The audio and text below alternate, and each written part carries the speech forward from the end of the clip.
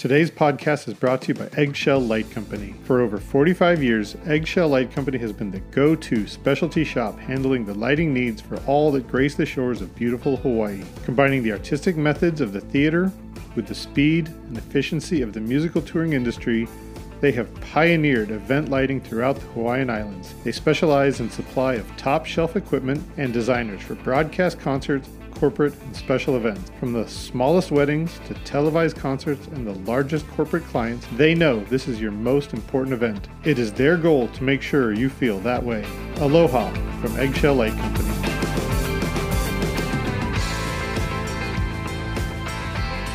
Welcome everyone to another episode of LD at Large Podcast. My name is Chris Lose. I am the designer relations developer at Ayrton Lighting, as well as columnist for PLSN Magazine. I hope you're all enjoying listening and reading. I'm very excited today because normally I get to talk to a lot of people from the United States market. Clearly, the United States market for touring and entertainment is world renowned. It really is the media capital of the universe. I don't know of any other planets that are putting out as many movies, concerts, and commercials as the United States. I think that is what draws a lot of us into the United States market.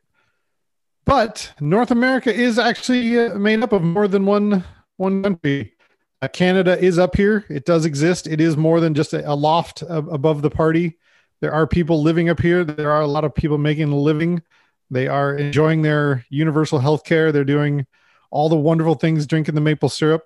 I'm enjoying it myself. My kids are quite well educated up here. They're learning all their renewable energy sources in French and English.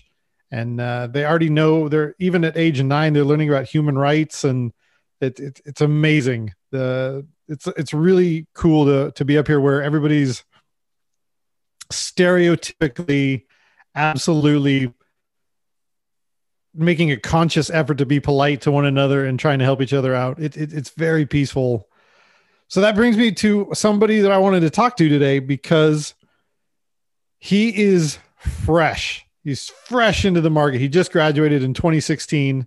He is not far from me. He's in just outside of Toronto while I'm just outside of Windsor. We really could even go and meet up at a cafe today if it wasn't for this pandemic / lockdown / isolation period / not allowed to get a haircut time.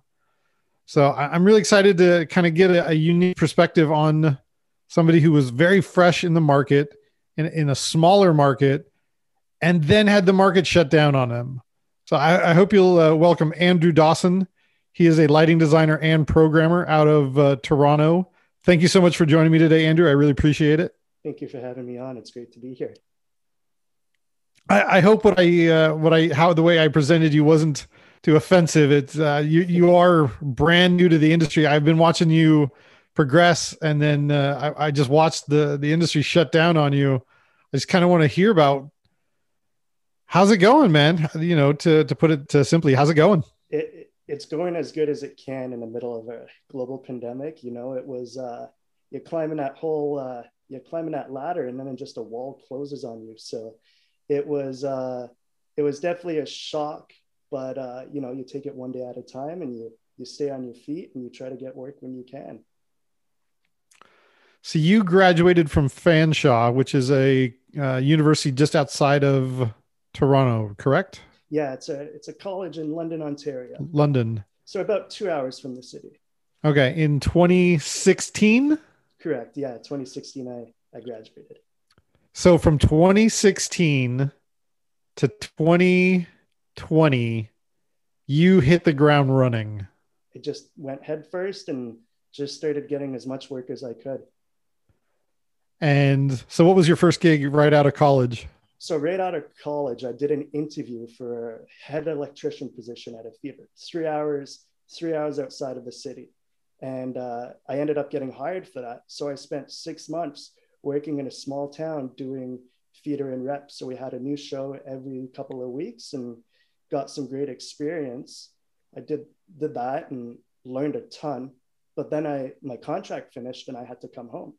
So as I came home, it was like, what now? And that's when I switched into the freelance market and just started to try to get my name out there as much as I could. Right on. What is the process for that these days? I can only imagine it's quite a bit different from the way I did it 20 years ago. Well, how do you start to make connections in the rock and roll industry now? It's going to sound crazy. I got a Facebook message one day. I had a picture of Of course you did. I had a picture of a Grand MA2 on my cover photo, and a good friend now, Matthew Reeker, went, "Hey, do you know that console?"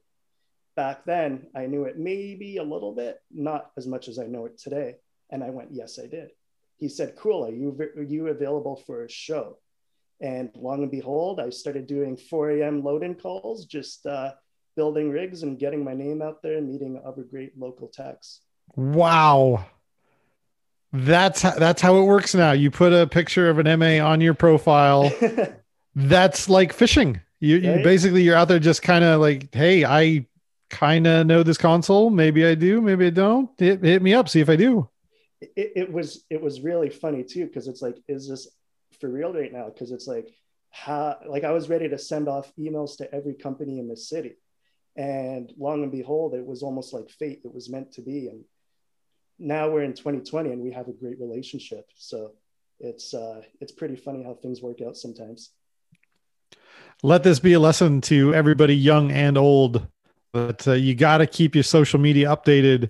You got to let people know where you're at, what you're doing, what your skills are. You got to keep an active website. You never know who's going to stumble upon your website and see you sitting in front of a console. They're going to be like, "Oh, damn, because today's the day I need Andrew." I can see that he at least knows how to sit in front of one of those. So I'm a Facebook message. Right? That oops button was my friend. Oh man, we've come a long way from having to, hit the streets and make cold phone calls Oh and stuff man, like that. Now you just kind of shoot something out online and wait for something to come back. it's all about those Instagram photos and Facebook posts and whatever, Twitter, you name it. It's just getting your presence out there. So what sort of shows has Matthew involved you in? So I started being a lighting tech. He did a lot of corporate shows. So I would go out, do his load ins, and then eventually it just went from there. "Hey, can you go be the lighting director on the show for me?" And that's when I started meeting more people and just climbing the ladder, became a programmer, and branched out from there. Nice. Was that so? You had what sort of console did you have in school then? We learned on ETC. So I Of was all course. I was all ETC based, even I was old school, going all the way back to high school. It was the Strand palettes and those little ETC smart fades that QStack wasn't working on ours. So it was all done on the fly, right? So it's just I still know the older consoles a little bit. Right on. Yeah, Do you think that your training in school gave you the tools necessary to make it after you got your Facebook message? absolutely. It gave me the principles of console programming, but I was self-taught on MA. So I would go home at night and I would just sit on. I was lucky to have MA released on PC for MA2 at the time, and just sat there and would learn MA on my nights off besides doing homework. That is so different from the way I came up 20 years ago. If I wanted to learn the MA 20 years ago, I had to book a hotel in LA, drive to LA, get myself a hotel room, stay for 3 to 4 days, sit in a room with like three people in front with two people to a console, and just we would have to spend 4 days and a couple $1,000 to learn a console. You were able to learn the MA to a degree where you could at least get hired on it by sitting at your laptop. Exactly. It's pretty crazy to think about, but yes, that's exactly what happened. Yeah. And you'd sat in front of them before, like you knew how to turn them on, and you'd at least patched before, stuff like that, at least, right? It was all on MA on PC. The first show I was sent out on was a Command Wing, and there I was. Wow. Yeah, it was all on PC based leading up to that moment. That is, the future is now right now. That's just short of Matrix. Like download MA software into my brain. Let me Right? learn this. It's but still, even then, I still had the manual open. It was like me pressing buttons, seeing what I can do. How do I make an effect? How do I patch a fixture? You know, it's just me messing around for hours on end that turned into something. Nice. Yeah. Congratulations. That's kind of, it's just above the fake it till you make it. Like at least you had some knowledge that you didn't, there was nothing fake there. Like it sounds like you were very upfront and transparent. You're like, yeah, I kind of do. And I'm nearby. So let's do this. Yeah, exactly. It was exactly that. And it's just me going out, and even as a lighting tech, he would be like, hey, come here. How do you do this with a cube? And it's just trying to prove myself to the point where let me behind a console. You know, it's I knew when I started I wanted to get behind a console, and I would just work on end until that day would come. That's cool. Yeah. How quickly did that turn into some of the very cool photos I saw on your website of you sitting in front of some rock and roll venues? Man, it was pretty surreal. It happened fairly quick. It's there's a lot of programmers in the city, and the ones who are MA programmers are normally pretty busy. So it's, if you know that console, somebody more than likely needs you. So here I was starting to branch out, doing more. I did weddings for the longest time on MA. It was these high-end weddings, and and then that's a great way to cut your teeth. Yeah, right. It's like, yeah, do a rainbow chase. It's like cool, but you know, or go static amber, go static white, like, you know, just those typical color palettes, until one day one of the companies I was doing a wedding for went, hey, we need you for a corporate show. And long and behold, there was Justin Trudeau and Angelina Jolie standing on my stage. It's like, okay. Nice. Yeah. Right on. Pretty crazy. Had no idea who it was until I got there at 5 a.m. I guess when you're young and ready, you just have to say yes to whatever. There's a lot of questions that you don't ask. You just say, check under, there's nothing else that day. I'm coming. I will be there at 5 a.m. I was not turning down a show if my life depended on it. Like, I was just wanting to get as much work as possible. So exactly. Yeah. Have you always been kind of gearing towards doing the festivals and the rock and roll stuff? Or yeah? Yeah, absolutely. I started in theater. I'm happy I got the theater background, but I knew when I started, I wanted to be in a venue, and I wanted to see people watching a band and get the feeling of when the house lights turn off, those goosebumps, you know. It's that's what I wanted. Very cool. Have you gotten to the level where people are flying you out to different parts of the country yet? Canada based, yes, but international wise, not yet, but it's just right on. ladder. Yeah. Good for you. That's I still remember that feeling of the first time that somebody's willing to fly you somewhere else to work for them. That's a great feeling. It really is. It almost gives you that validation, like, hey, I can do the job they're asking of me, and it just helps reinforce knowing, because sometimes you might, I personally doubt myself once in a while, but it helps solidify that and goes, no, you've got what it takes to pull this off. So, yeah. I love that feeling of knowing that let's say I'm flying into Dallas, Texas. I know that there's plenty of capable programmers in Dallas, Texas. I'm positive of it, but it's based on my experience with this client or something that I have that they want, and they're willing to fly me to Dallas, Texas. That's a great feeling. I can only imagine the same thing's true for you. Like, let's say you're going to Calgary. It's exactly that. It's knowing that you were handpicked for a reason. It's such a unique feeling that still feels the same every time I get hired for a gig. It's pretty cool. So I would imagine you've at least got one or two phone calls to go to the US though, right? Or have you had to turn anything like that down yet?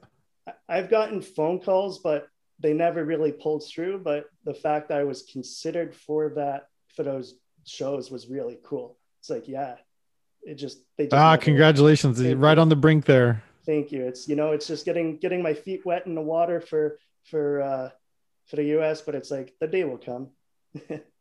Yeah. So that's something we should probably have a discussion about, because working in Canada is a bit different from working in the United States. So we'll start with this kind of the smaller things that in order for you to work, do you have to be an employee or do you have to start your own business? You can be freelance. You could run your own business as long as everything checks out with taxes and whatnot. You can be your own employee. Okay.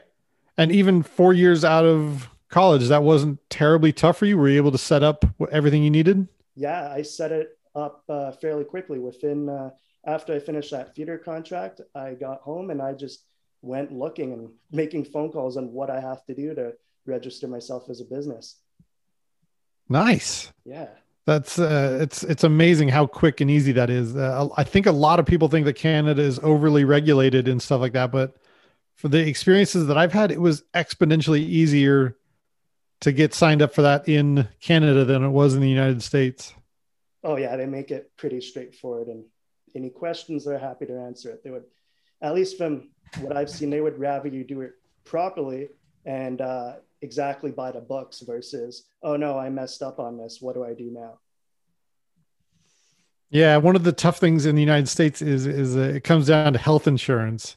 Whereas if they want to hire you, there's the big question if that's going to be provided or not. If it is, it's a bigger deal. If it's not, I mean, you really have to maintain the amount of hours that you work and make sure you're not a full-time employee. It's a real headache, especially when it comes time to starting your own business in the United States. It's really difficult. Oh, that's a huge change compared to Canada. I think one of the tough things is a lot of people don't realize is how easy it used to be and how difficult it is now to cross the border. You and I both live on border towns, so I can only imagine that's a bigger deal now than it used to be. Does that come up for you? Have you ever like just going to New York, which is closer than Vancouver, but you can work in Vancouver but not New York? Exactly. It's if you don't have the right documents to get over there with the production you're doing, they're not letting you in. And it's down to like even just the wording of that document. If it's not worded properly, they will just turn you away at the border. If you wanted to work in the US, you would either have to get your own visa or get somebody else to get you a visa. Is that where it exists these days? From what I've been seeing and from who I've talked to, yeah, that's exactly it. You have to get an O1 on your own, or you have to get an O2 with whoever you're working for. Yeah, that's at least from how I've seen it. Do you find that in the project list? Is that something eventually you're going to have to be prepared for that?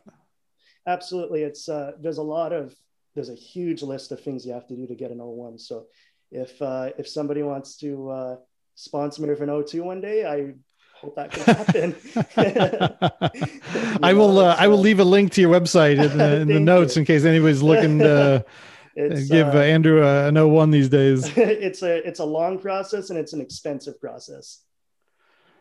That's actually the next step for you, is because in order to get that, you have to have a skill that basically makes you worthy of not, I don't want to say taking job away from, but filling a position of unique skill. They have to make sure that you're not taking a job from anybody else, saying that now, whatever it is that Andrew does, he does it uniquely Andrew style.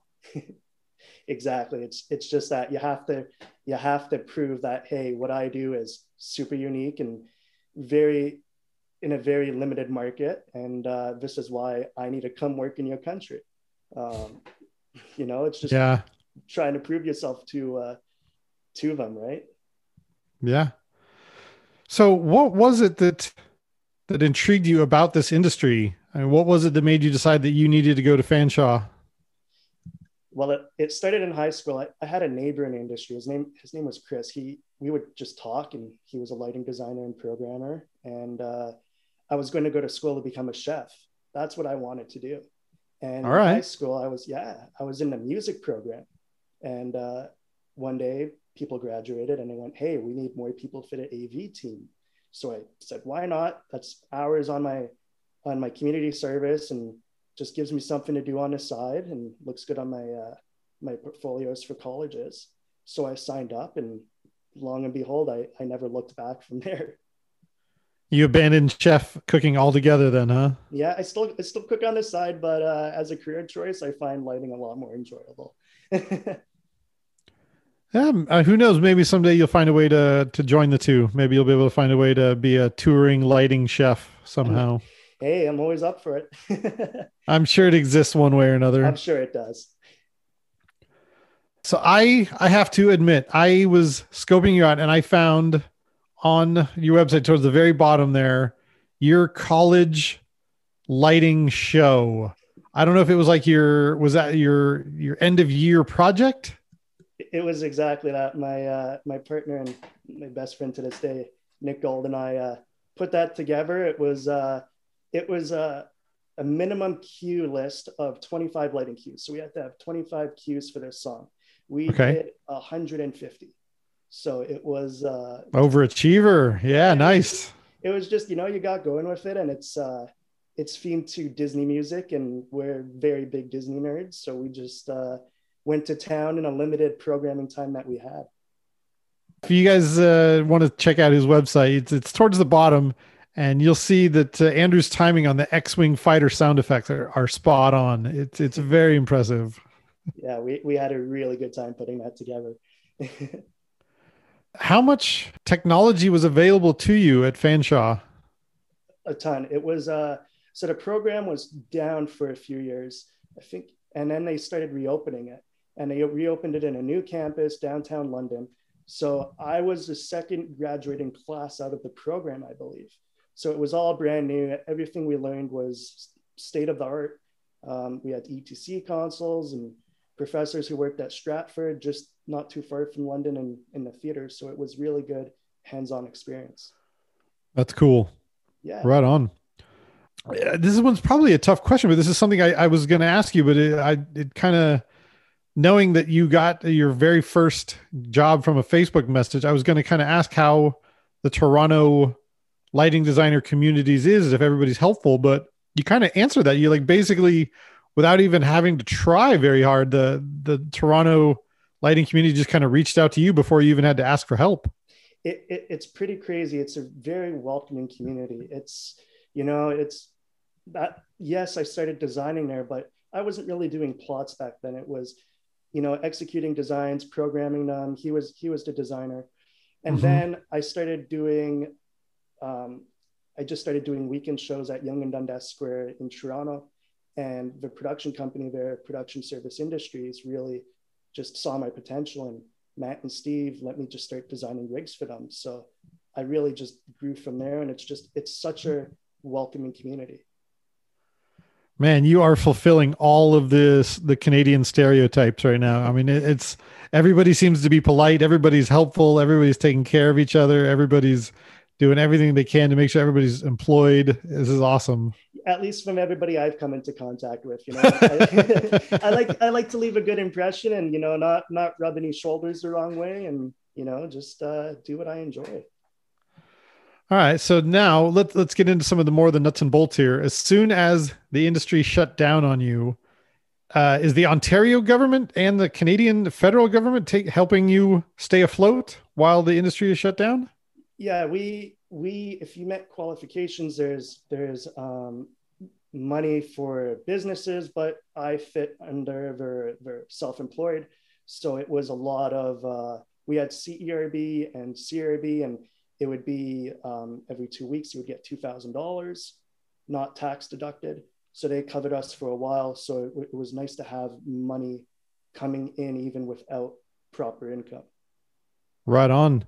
And then that was enough to get you to, I believe you've done just a handful of gigs since March of last year. Yeah, it was about 3 gigs. It was, it's crazy how quickly everything just kind of went away. And whenever something pops up, you just take what you can get, right? Absolutely. What are the safety precautions in Canada? Like, what do you have to do to actually work safely now? Wear a mask, get tested, socially distanced. It's watch what your capacity is at. In some cases, you need to get approval to be in that venue. They're taking it pretty seriously over here. That's cool. That's really good to hear. I think that's the only way that we do get back to work. We all have to make sure that there are no slip ups, because the whole world is watching us right now. If one person at an event gets a positive case and it has to shut down the event, everybody's going to know about it, and it's just going to put us back even farther. That's no joke. No, and it's exactly that. It's you need to set an example now to show what we can do going forward for whatever is going to be the outcome of the next few years, right? So I believe you did a New Year's Eve show. I did. I did a New Year's Eve show for Save the Hospitality and Save the Live Events Industry. So we had some great local bands, Broken Social Scene, and we did that as a pre-recorded event for a stream. And it was great. It was so nice to be behind a console again and to see haze and see real lights and just have a taste of normal again, even though it wasn't necessarily what we're used to. I'll take a little slice of normal before over nothing.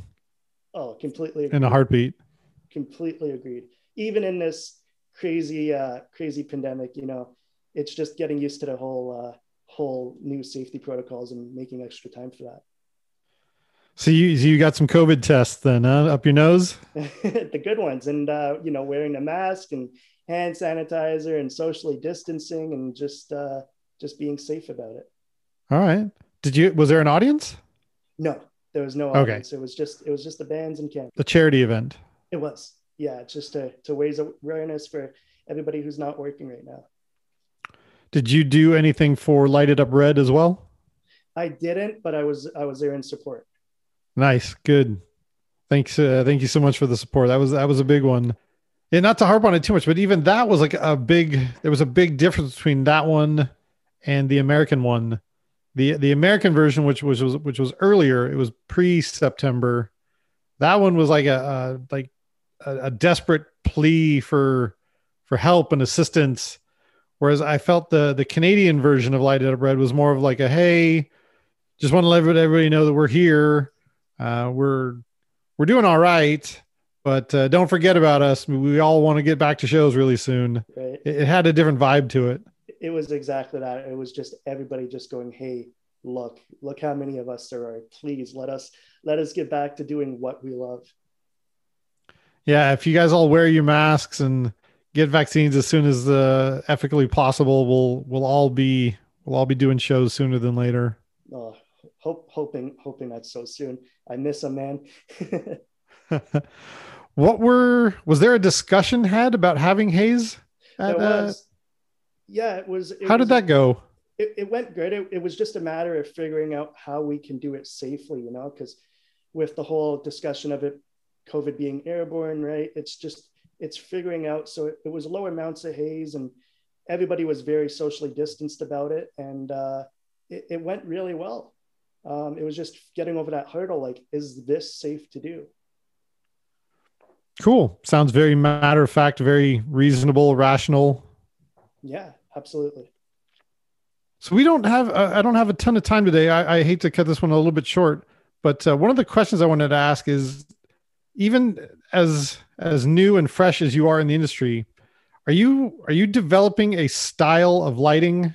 And if so, what would you say the Andrew Dawson style is?